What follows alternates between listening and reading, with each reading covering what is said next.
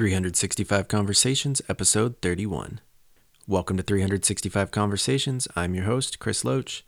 Today, my guest is Luke Rodgers, and he is the founder of Pro Merch out in Nashville, Tennessee. And they just make really awesome t-shirts. They're baseball and football themed t-shirts, player shirts. They're really good quality. They're really cool designs. I really like it. Check it out. We'll have links to his website in the show notes, 365conversations.com/episode 31. There'll be links to check out all of their shirts, all of their line.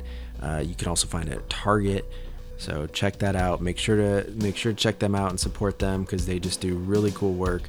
And Luke was just really awesome to talk to, so I really hope you enjoy hearing his story. Again, all the show notes, 365conversations.com/episode 31. Well, I'm here today with Luke Rodgers, and he is the founder of Pro Merch out in Nashville, Tennessee, and I'm excited to talk to Luke today. So Luke, thanks for hanging out. Oh, I'm glad to be here. This is fun. Yeah, definitely love. I mean, it's easy to talk about yourself, right? So I'm excited, man. Nice. Yeah. So I kind of, I think I've heard you on the Bad Christian podcast a while back, kind of heard your story a little bit. And so I had looked up Pro Merch and kind of had followed what you're doing since then. But kind of give me your background, kind of where you grew up and that kind of thing.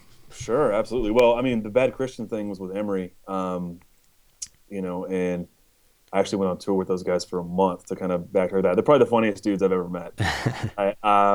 And so that was really early on. I actually have like real qualified guests now that like have some kind of, maybe more interesting story to tell than I do, or maybe more, recognition. But I'm from Northern California. I was born and semi-raised in Chico, California, which I know you're in Fresno, so we kind of come from the same block in a sense, as far as California as a whole. Yeah. Central Northern California. Let me see. I stayed home and went to college. Not stayed home, but I stayed home in Chico. Went to college at Chico State. Was pre-med. Not really sure what I wanted to do. My dad works in healthcare, and I thought that'd be a cool thing to kind of do what he does. And after finishing that, I moved to Wisconsin for a year with my brother, who got drafted in the NFL at that point in time, and he thought it'd be fun, not to live by himself, and I thought it'd be fun to go somewhere and kind of experience that, and also study for the MCAT. So I did that and spent a winter in Wisconsin with a couple of kids from California, which was eye-opening to say the least. Yeah. And it was crazy. At that point, I knew I was smart enough to do medicine, that I had the grades and I had the, the scores and stuff to go to med school. It just didn't, for whatever reason, didn't really sit right with me, like in my heart. And so I, being 22, 23 years old, 22, well, I was 23 actually. So 23 years old, I figured, hey, the best thing I could do is probably go spend some time of my life on something other than myself. And so I really wanted to go to Australia selfishly to learn how to surf. So I found a YWAM program in Australia. Oh, nice. And I went and spent 8 months of my life on the Sunshine Coast of Australia doing a DTS with YWAM. I kind of had this idea in my head, I think, that at some point, if I was living for something other than myself, like God would kind of download what he wanted me to do with my life. Yeah. And I think, now that I'm 10 years removed from that, being 33, it's funny to think that I thought like that, kind of knowing what I know now. But it was an amazing experience. Probably one of the best times of my entire life. I got to live with 11 other dudes in a little sleepy surf town called Maroochydore. And we surfed at 6 a.m. every morning and went to Bible class, and did our thing. And then I ended up spending 3.5 months abroad in Southeast Asia. Lived in an orphanage in Thailand. We rebuilt a village that had been wiped out by a mudslide in the Philippines. Just some cool things that I really felt, man, it made you feel alive. It was one of the more, it was probably the paramount life-changing sort of chapter of my life. I remember asking and praying, asking God, like, hey, what is it you want? Hey, hey God, what do you want me to do with my life? And I think, in my naivety, and I expected to have some kind of concrete answer. Right. And I really didn't get one, but what I did get is that by the time I came back to the States, I kind of knew in my spirit, knew in my heart that I really didn't want to do medicine. I couldn't imagine myself in that job for the next, 40, 50 years. Not that I couldn't do it, it just wasn't my passion.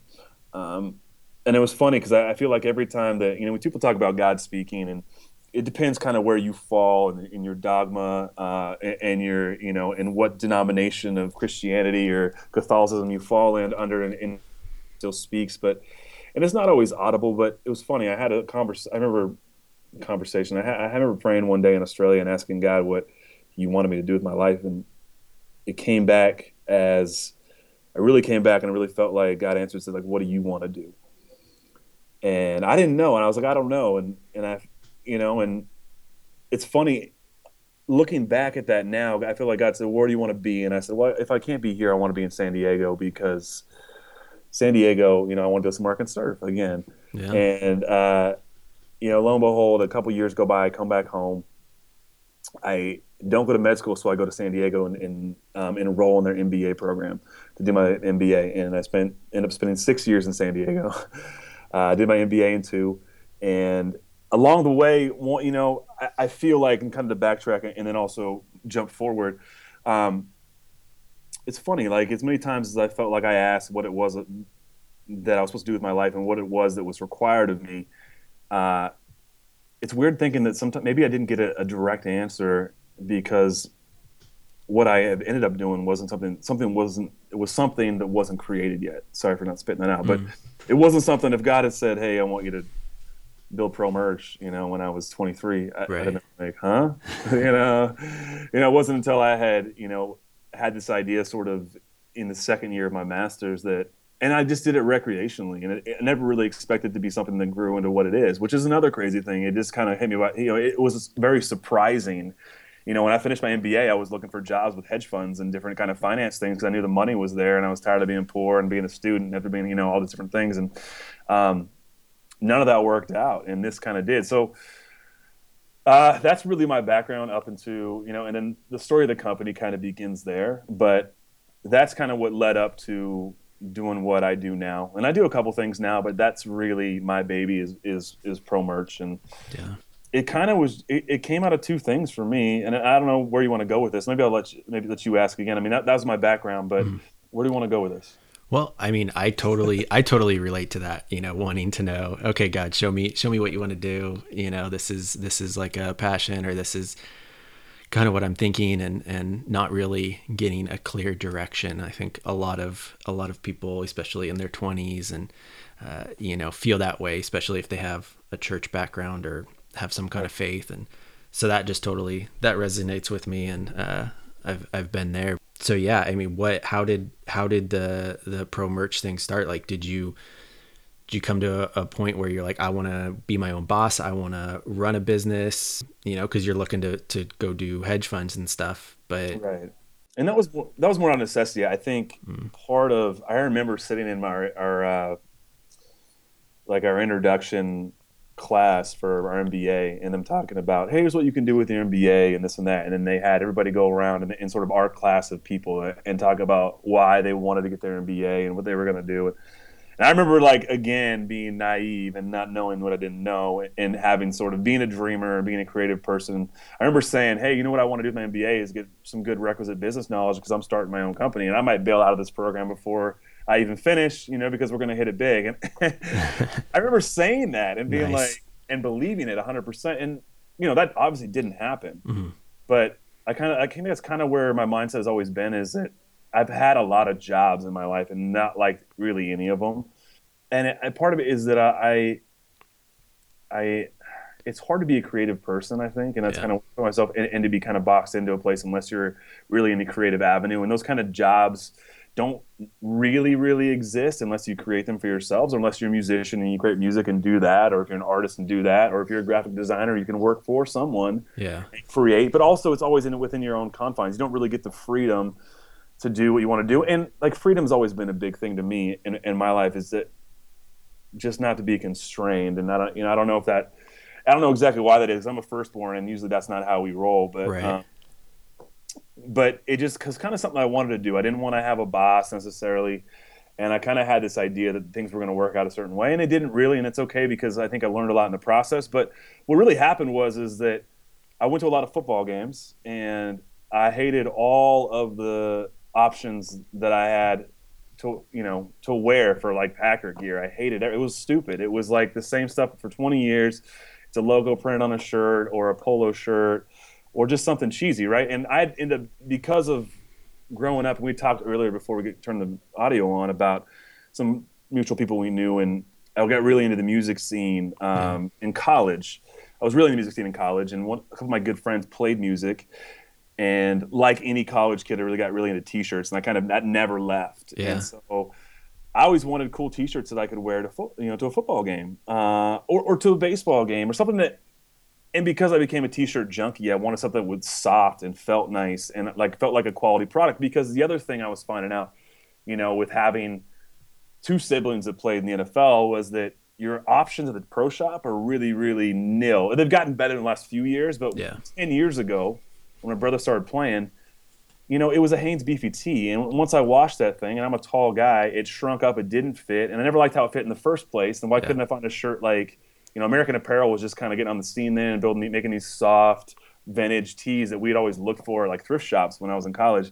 And they had that feel, and I liked wearing that stuff, right? And so it kind of came out of like, there's a hole in the market to me where I felt like we could fit. And then it was also sort of circumstance that because of some of the circles I got to walk in, I got to know the people in the business, whether it was players or had a good connect to agents and that kind of stuff. So I could connect easily to these entities, whether it was, Marshawn Lynch, Patrick Willis, Arian Foster, my brother, and Devin Hester were our first five guys that we started with. And Mm. those were all no more than two phone calls to make those happen. Wow. And Is the, this when you were in school? Like you were this is still this in is school? right after I finished Mm. school. So San Diego also had its hooks in me too, because it's a weird place that, like, I lived there for 6 years. In some ways, never felt like I really lived there. Mm. Kind of felt like I was always on vacation in a strange way. And so it's not a great place for someone that has a little bit of issues being a self starter. I'm kind of a weird entrepreneur. Like I don't have a whole lot of problems being a self starter, but when it competes with fun, I have a lot of conflict. So it's nice that I got out of San Diego for that reason. But I do miss a lot of things about it. But when I started this in the second year of my master's, in my final year, I interned with a sports agent. I thought about going the agent direction because of Mm. my contacts and because of people I knew. And I interned in Boston in like the April before I graduated, and I didn't really like it. And part of it was now the agent wasn't big enough, and the other part of it was I just don't like the feel of a business where I don't feel like integrity is really valued. Mm, And yeah. and that's a hard thing. It's a hard thing to be a person of integrity in that business because it's very low barriers to entry there. Um, and there's very few guys that you can actually make money off of. So it's hyper competitive, Yeah. and guys will basically do anything they want to do and can do. And it just didn't feel like, this is not really what I want to do. So this whole thing had kind of been on the back burner for a while, and I just started doing it. Started doing it with a guy in LA. Because I figured I could bring all the creative aspect because I knew what I wanted to see and I knew what I wanted to feel like, but I couldn't do the production standpoints. I started with a guy who did a bunch of promotional items for the Lakers, and I kind of Mm. met him through a contact. But everything that came back to me was bad. Like the artwork wasn't what I was expecting. It wasn't what I like had in my head, Yeah.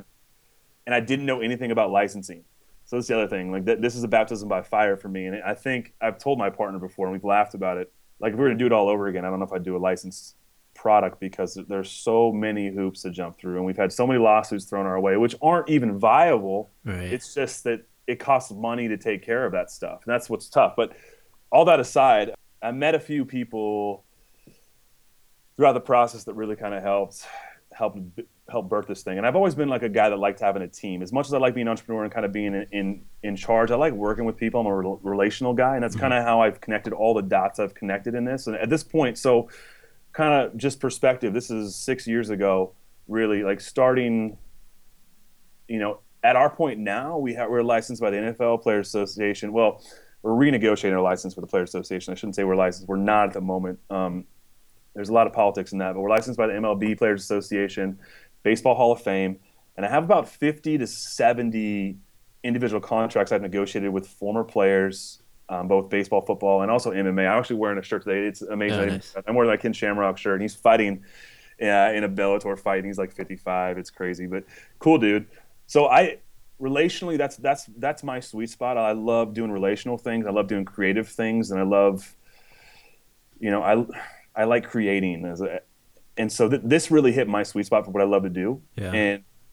And when it didn't work out with the guy in LA, I happened to meet a guy in Nashville. Now, this is all crazy, sort of crazy connections too. My little brother, baby brother Jordan, uh, he got a full ride to the Vanderbilt here in town, here in Nashville. I'm in Nashville now, but here in Nashville to play football. And so I started coming out, and I ended up meeting this guy Austin, who, like the guy that I work with in like Herb, who I worked with in LA, was a production guy. But in Austin's case, he was more my age, and he understood more what I was trying to say, and so it ended up becoming a pretty good marriage between the creative and relational aspects I could bring, and then sort of the production aspects and fulfillment aspects that he could bring, and he's still my partner now. Mhm. Um, and so that really began sort of the modern era of pro merge. Like before it was me doing it for fun, trying to make a little extra money, Yeah. not thinking it'd turn into anything, and then all of a sudden it turned into something because I got five guys interested and they want to do it. And once you hit five, the NFL requires you get a player association license for using any product, selling any product with more than five players involved in your umbrella Hmm. company. So Yeah. it took us a year to get that done. Because not only you have to negotiate a deal with the player, you have to be approved by the NFL as Right. well. So And you're so, yeah. negotiating So multiple. two hoops, right? And Yeah. then when you get what's called the GLA, which is the General Licensing Agreement, when you get that signed with the NFL Players Association, you actually have license to use any and all active NFL players. Hmm. So and then that nullifies any contracts you've had beforehand. So once that happened, we grandfathered in Marshawn and Patrick Willis because their contracts were still active, and everybody else just became, a PA license. And then within this time, you just kind of, I knew a guy that knew a guy at Target, and we got ourselves an exclusive partnership with Target stores. This Oh, is this nice. is this is pre us getting the PA license. I'm kind of doing Okay. things out of order as Yeah. I'm talking about it. I'm remembering things, but it's important. So we got a big box retailer deal before, when we were really doing like a couple thousand shirts a year. So Yeah. all of a sudden we're asked to look like a giant corporation when it's just two guys and some printers we know that printing our stuff, and one of my buddies who was a graphic designer doing some design for us.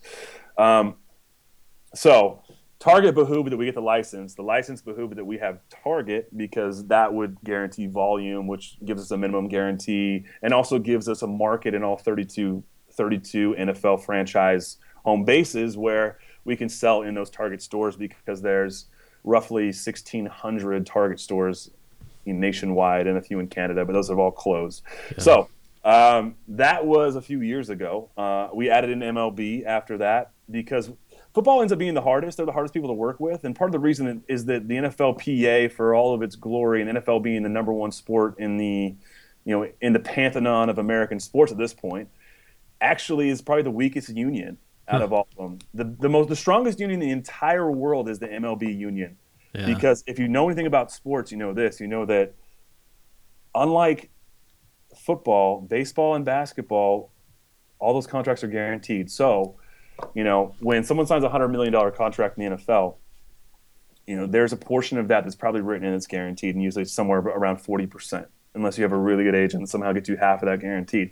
So they'll see 40 million of that 100 million guaranteed, and the likelihood they play out the entirety of that contract is really, really unlikely, because at some point, because of their abilities or because of their production, they become not worth the back end of that contract. So it Yeah. becomes, they get cut, they're not owed anything. Unlike that in baseball and basketball, what was it? Derek Jeter, I almost said. Alex Rodriguez signed a $200 million record-breaking deal with the Texas Rangers. He was still getting paid by the Rangers when he was playing for the Yankees because it's all guaranteed, Yeah. and that comes from a very strong union. So it was crazy. NFL was stupid hard to get into. The hardest union in the world to get into, or the most powerful, was really easy. And MLB has been the best partner we've had. MLBPA, I should say, because we're not. And let me backtrack a little bit too. The initial concept of pro merch was to not do team licensed. It was to do a player-centric apparel. And that Mm. I should have said that at the very beginning. That was my other concept. So it was nice soft shirts that were more fashion forward. And then it was, instead of doing, let's print a Packer G or a Niners SF or a Raiders emblem on a shirt and do that and sell it, it was, let's focus this on the players. Let's make it advantageous to the players to be involved, and let's build a brand. And that was kind of my pitch then, was let's build you a brand, because anytime your name is out in the marketplace, it is your brand. Like it or not, bootlegged, licensed, whatever it Yeah. is your brand. And that's how we began this thing, and that's how we built this thing. And So there's also, really a lot more personal connection there because you're personally at least dealing with an agent of the player or right. presenting to the player. Sure, and it's interesting too, because some guys love being like super hands on. They'll prove it themselves, and Mm-hmm. some guys are just like, I don't care. Right. And now at this point that we're massively licensed by these organizations, there's only a few guys that still stay intimately involved, and most of those guys actually are the retired guys, because funny enough, like they're going to bat 1,000 every year, and they're not gonna be Johnny Manziel and get themselves in trouble, and Target's gonna end up with 200 shirts that no one wants to buy because everybody can't stand him, Yeah. right? I mean, Walter Payton, who, God rest his soul, Jerry Rice, um, Jim Brown, all guys we work with. Those guys have 100% equity, have a Hall of Fame year every year because they're not playing, and those guys also want to keep themselves relevant, because for a lot of these athletes, they have a hard time with perspective now that they're not the hot thing. They're not Cam Newton. They they struggle not being in the spotlight. So for them to become relevant again in the game is a huge thing, and also to build a brand. Like, we work with these guys, and they have a lot of input, a little input, but they are invested in our project, which is a really cool thing. Probably the coolest thing, because now that we're big enough to have these licenses, you don't get to do a whole lot of hands-on stuff with a lot of guys. We work with Zach Ertz, who plays for the Eagles, because I know his agent well, and Mm-hmm. Ertz want to do an Ertz so good shirt, like, like hurt so good. Oh baby, make it hurt so good. Nice. Uh, yeah, some guys have that. Jameis Winston, like, he's a new guy, newer guy, number one pick in Tampa. We got the only license for Famous Jameis, his nickname, from his agent, and Jameis personally approved what we were doing with his shirt. But now it's few and far between, guys. It's not enough money for Yeah. them to really care. It's not a big enough drop in the bucket when you have talking about multi-million dollar contracts. But then it presents a set of challenges. So we were talking about if we're going to do this all over again, and part of it is the licensing. And part of it too with the player stuff is that, unfortunately, the advantage to just printing team stuff is that you can pretty much print the same thing every year, right? Yeah. But you're not going to have the same players every season, because you have rookies, you have guys that retire, you have a guy that has a really crappy season, and people don't like him anymore, or they trade him, Yeah. and so you constantly have to turn over the artwork. That has been a huge challenge. We have vested partners that I think are some of the best artists for sports stuff that I've ever seen. That's why I grabbed them, and they're out of Cleveland, Ohio. But it's it's a constant turnover. And the thing that's crazy about the business too is because you're selling at retail, and now we're in Target. We were exclusive. Out of our exclusive, we're at Kohl's, Shopko. We just got interest from like Sears. There's a bunch of smaller retailers that we're working with now. Mm. But the weird thing is that you can't just sell it anywhere now. The PA has to approve these channels, and Jeez. because it's so political, other than baseball, football wise, it's so political. They don't want to step on anybody's toes, because they have no power really. That it's tough getting into those channels. But for baseball, they want to be anywhere and everywhere we can be. So that's the kind of flip. But you're paying. It's a hard business, man. It really is. It's a hard business for us to make money at, and we really haven't made much money, to be honest, in this business. Hmm. Even though it's been fantastically popular as far as our volume, Right. you you have a pie to start out with, and here's your pie of gross revenue, right? And you want to wholesale it to a mass retailer who wants to make 100% markup on what they do. So if you take that idea, and Target and these places are not premium places that sell things for t-shirts for $40. Yeah. You're looking at a small pie to start out with, and then if you take that pie and you have to pay a percentage of that to a players association for licensing, or to whoever for licensing, that pie becomes smaller. So it really becomes a volume game. And unfortunately, like it's a guessing game. It's a volume game and a guessing game because you don't know who's going to come out and tear their ACL like Jordy Nelson did this season. And we pre-sold all this stuff before the season to Target. Mm, Luckily, we don't have to buy it back because we have a great deal with Target. But it doesn't help us that we're not moving more shirts during the season because Jordy's hurt, and right. that's a Packers G is never going to be hurt. A Niners SF is never going to be hurt. Like people are still going to love the Niners, but if your guy gets hurt or your guy gets arrested, if you make an Aaron Hernandez shirt, we never did that. But if we make an Hernandez shirt, all of a sudden you've got a PR campaign, a PR sort of situation that you've got to diffuse. So, I mean, that's really the business is crazy. Like I would love to own a brand, and I'm kind of working on it that I don't have to license something, and that's my next project is an unlicensed deal. Nice. But then you have to build the equity. You have to build the brand equity. Whereas if you get licensed, if you're making Star Wars T-shirts, all the equity is already there. You're paying a premium on that, and that's kind of what we do with player stuff. Is we're paying a premium on the brands that already exist. If it's Gronkowski or Brady or Romo or Jameis Winston or Jim Brown or Jerry Rice or whoever it is, we pay the premium to use that brand equity. Yeah. So there's a push and a pull. It just ends up, it's a game of margins. And unless you have a giant footprint, and that's kind of what we're working on too, online, where you can sell and your margin goes from whatever your cost is to a full retail price instead of a wholesale price, then you're in a good place. It's just getting to that place is difficult and it's tricky. And the guys that have figured it out, and they don't want to work for anybody else. They want to work for themselves, right? Yeah. And the other problem with that too is that if you go to someone who's already built a network like Amazon or Fanatics, then you lose control of pricing, and so then you run into problems with your partners, retail partners saying Amazon's selling it for this, and we can't control that. And I'm saying, Yeah. yeah. So they're saying people aren't going to come to Target and buy it. They're not going to come to Kohl's because they're going to go on Amazon and buy it for $5 less.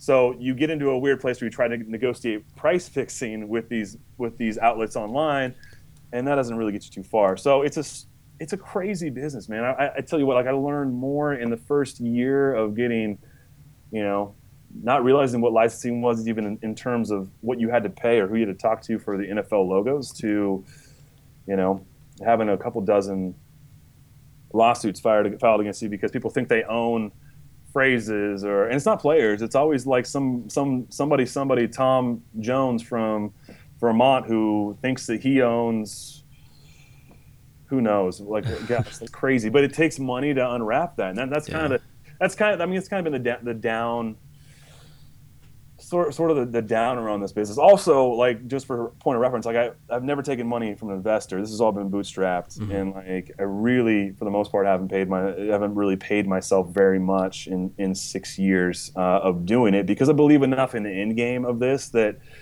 there's like I'm not getting rich yet, and I think the concept has proven itself completely. It's just a matter of if the process is going to prove to be profitable enough. And that's kind of where we're at right now as we sit here is renegotiating with the NFLPA after the Super Bowl is to understand, like, if we sign another, $500,000 guarantee with you guys in it for a year, that's great if we hit that. But if we can't pay ourselves the time we spend on this, then maybe it's time for us to figure out, how we make this, how we skin this thing to be an MLB based business and a legends based business. And if we can make that work without owing, the NFL a ton of money, Yeah.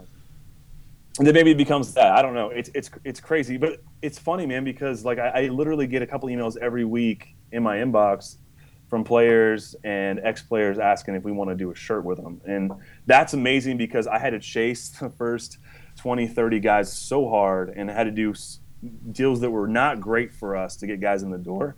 And now I'm doing a standard deal where I've got all the leverage and they've got, it's a crazy thing, man. But I tell you what, like even if Pro Merch were to close tomorrow, and 6 years of my life, it's been the biggest challenge, the most rewarding in a sense, and relationally wise, like I think I've made more friends, like, and more connections in this business than that really make that currency. I think is as valuable as if I were to sell it next week, because Yeah. ultimately, like, I'm a weird like serial entrepreneur guy that has like five other ideas that I have just sitting somewhere, and I want to do everything. Like I wish I could do it all at once, but I've kind of learned in the last few years that if I try to do any of that all at once, I don't do any of it well. Right. So that's kind of the old adage is like do one thing and do it well. Do too many things and jack of all trades, master of none. Um, so trying to hone that back, it's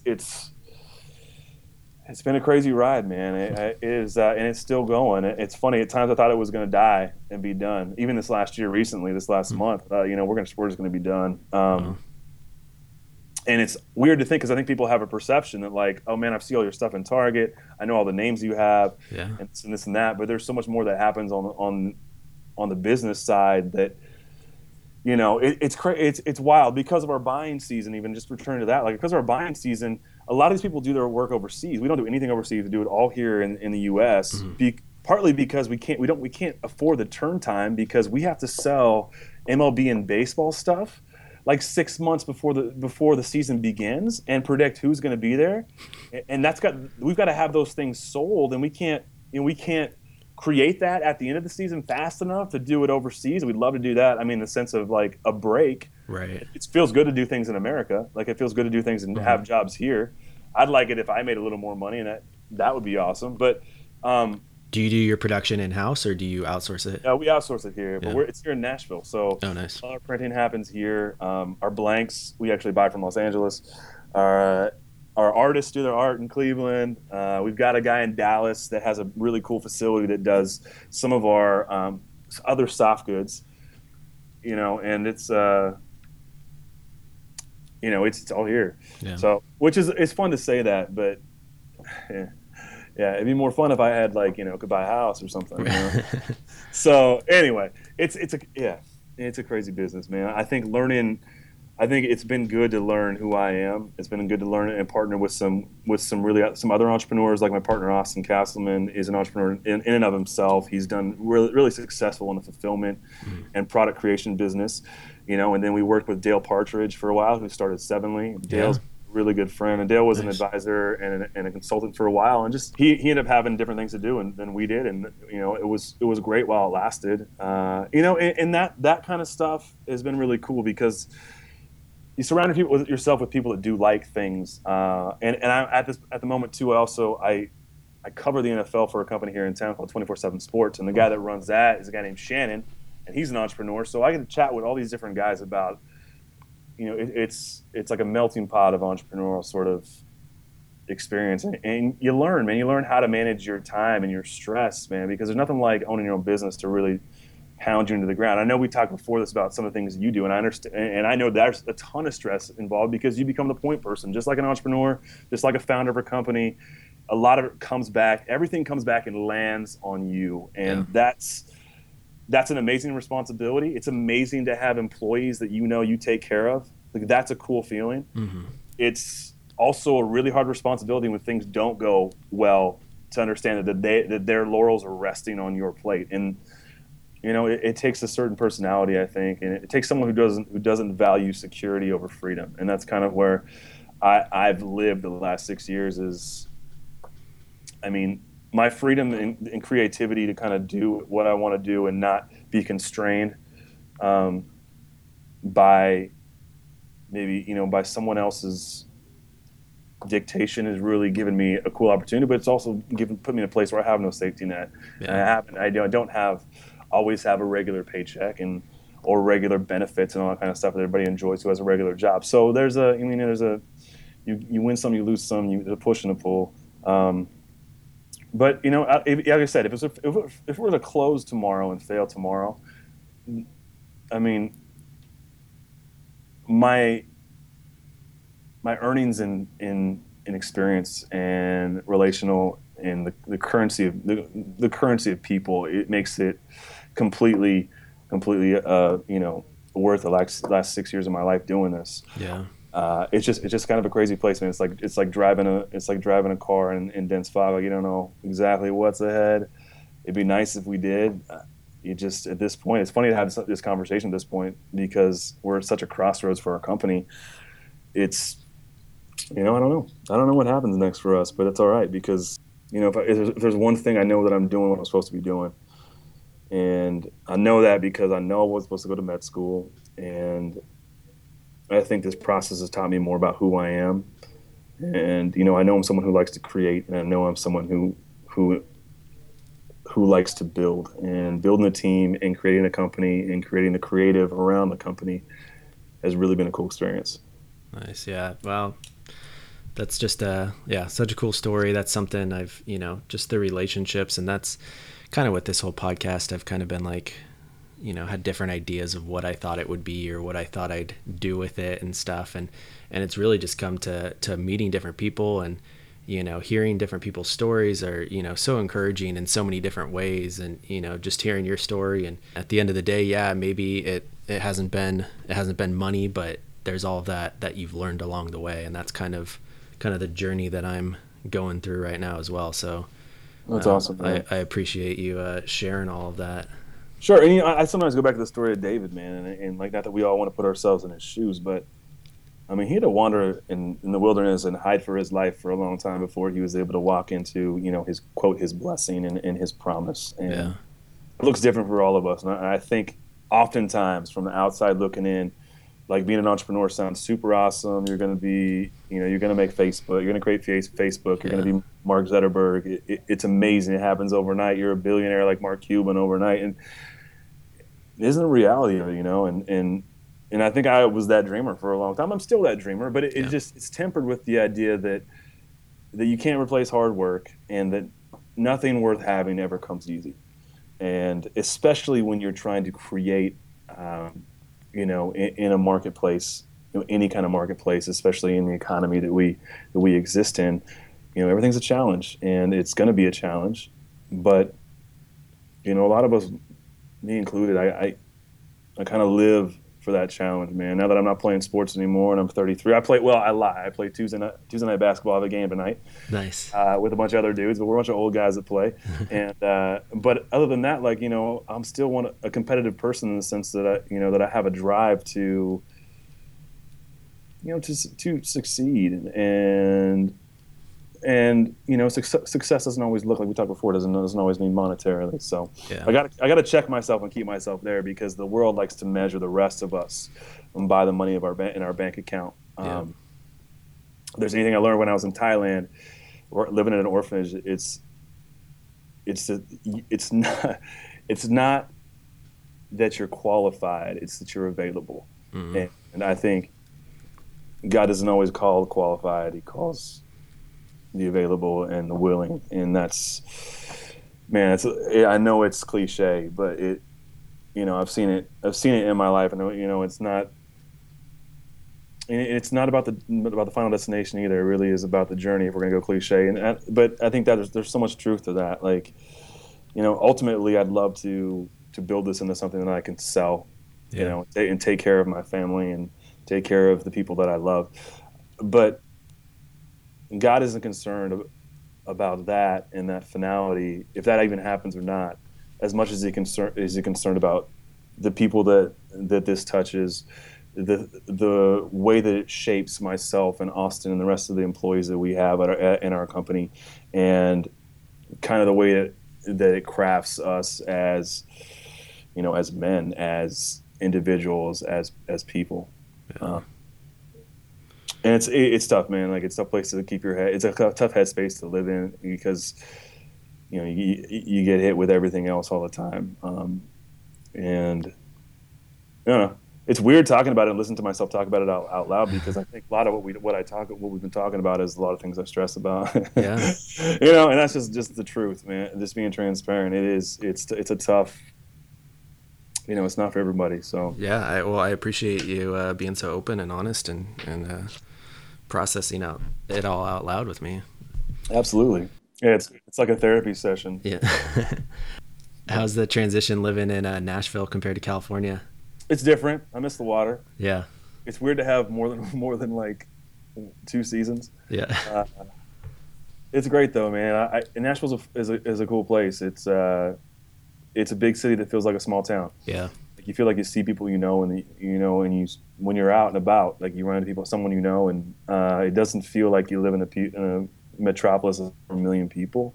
Yeah. It's got a hockey team and a professional, football team, which is crazy. And I know my neighbors. I like that. Like I didn't really know my Mm. neighbors a whole lot. I mean, Chico's a different. I was living in Southern California, so I'm coming from SoCal Right. to here, not from Northern California, where I live in a small town. Everybody, it kind of feels more like Northern California than it does Southern California, which is great. Yeah. I like country music, so country's here. That's cool. Nice. And I spent 5 years coming back and forth. And I started this company before I even moved here. So, Mm. and then when Jordan was playing at Vanderbilt, I was here a bunch, and I made a lot of friends here. I felt like I had more friends here than I did when I in San Diego, and I'd been in San Diego at the time for like 4 or 5 years, and been coming to Nashville for like 2 years. It's good. It's a good place to call home for now. I don't know what life has for me in the long term, and where it has for me Yeah. to be, but I do love it here for the time being. It snowed here like last week, which is really cool. I had like several calls canceled last week. There's like several people in Nashville last week. They're like, "Hey, my kids are home. It's snowing. Like, we got to Snow, reschedule." I'm like, "Oh, no worries." absolutely, it's a snow day, so it's Yeah. that's cool. I mean, that's different and cool. I love it. So, I saw that. I saw your Twitter. You said that you're into craft beer, oh and yeah, I'm a big fan. But I was reading the other day that Tennessee has like crazy laws on the alcohol percentage of their beer. Like really. they can't have like over a Oh certain yeah, yeah, yeah, yeah. Like like.